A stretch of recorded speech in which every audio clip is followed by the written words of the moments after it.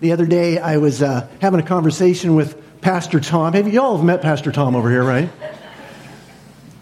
Long story. If you haven't met Pastor Tom, ask him to tell you the story of how he got the name Pastor Tom.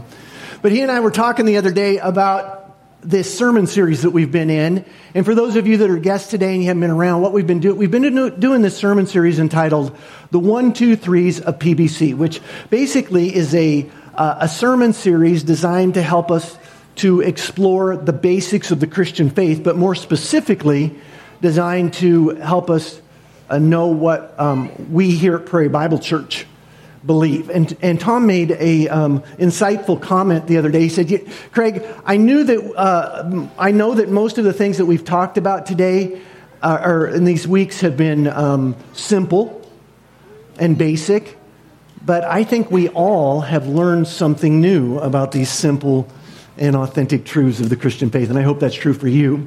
In fact, I hope that's true for you today as we conclude this series in our celebration by exploring what we believe at Prairie Bible Church about the church. I know that most of you think you already know what a church is, but what if I were to tell you that most of the things that you know or you think you know about the church are based in a mistake, or maybe better put, are a misnomer, based in a misnomer. If you don't know what that is, Google it. What if I were to tell you that in fact, in all actuality, the word church isn't even found in the Bible? Would you believe me? Or would you think, Pastor's finally lost it. I could see it coming. I knew he was about to go off the edge and it's happened.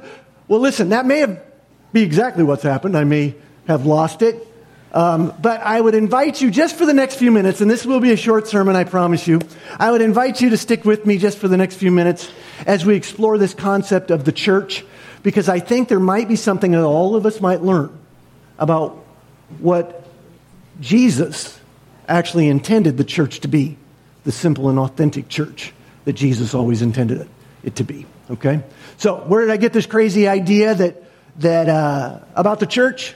Well, if you were with us a few weeks ago, you may remember that I preached a sermon about what we believe about the Bible. And in that sermon, we discovered that the Bible was not originally written in English, right? It was originally written, the Old Testament, in Hebrew. The New Testament was in Greek. And it's been translated into multiple different languages ever since.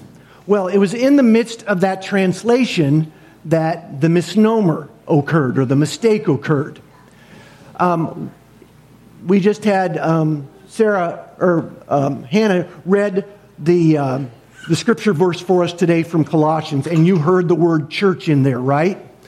And the word church actually comes from an Old English word called kirch, which means the house of the Lord. And you're all thinking, well, that's exactly what I think the church means, the house of the Lord.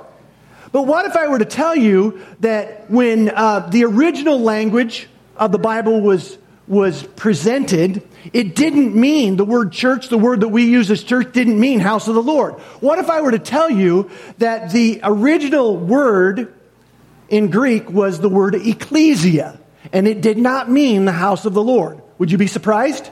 So what does the word ecclesia means? Well, literally, I'm going to tell you, it means this. It means the gathering of the called out ones.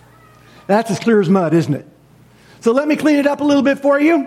So when we read the word church in the Bible, such as in 1 Corinthians, what is it talking about?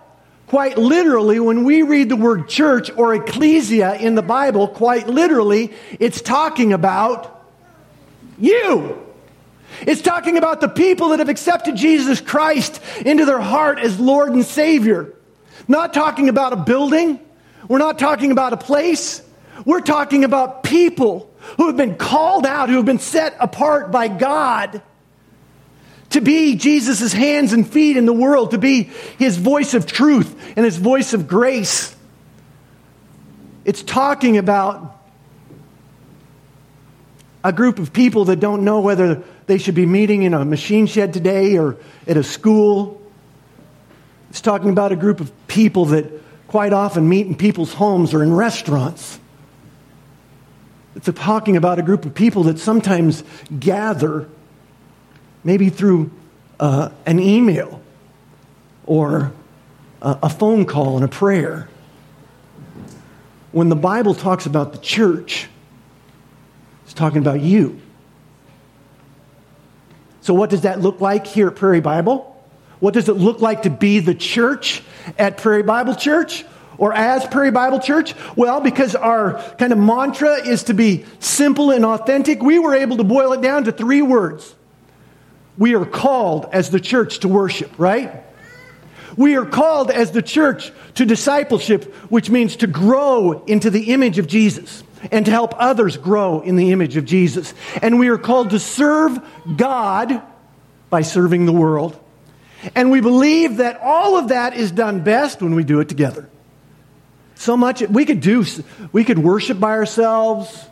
We could grow as a disciple by ourselves. We could serve by ourselves. But we believe that all of that is done best when we do it together.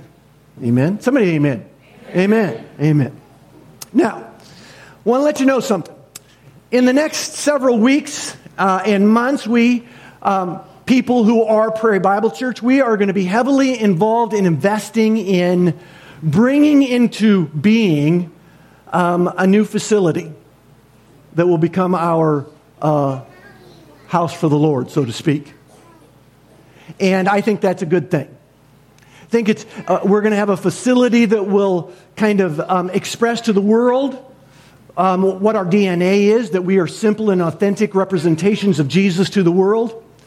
But it will also help us to live into our calling as the church, to worship and to grow as disciples and to serve. But it is my prayer that we will never, as Prairie Bible Church, we will never allow our facilities to become more important than our mission and our ministry. It is my prayer that we'll never forget that the church is not a building or a place, but it's us. It is my prayer that the next time from now on, when you think about the word church, the first thing that will come to mind will be the things, for example, that we're going to do today, that we have done today. Because that's what it means to be the church. Simply and authentically, we are the church.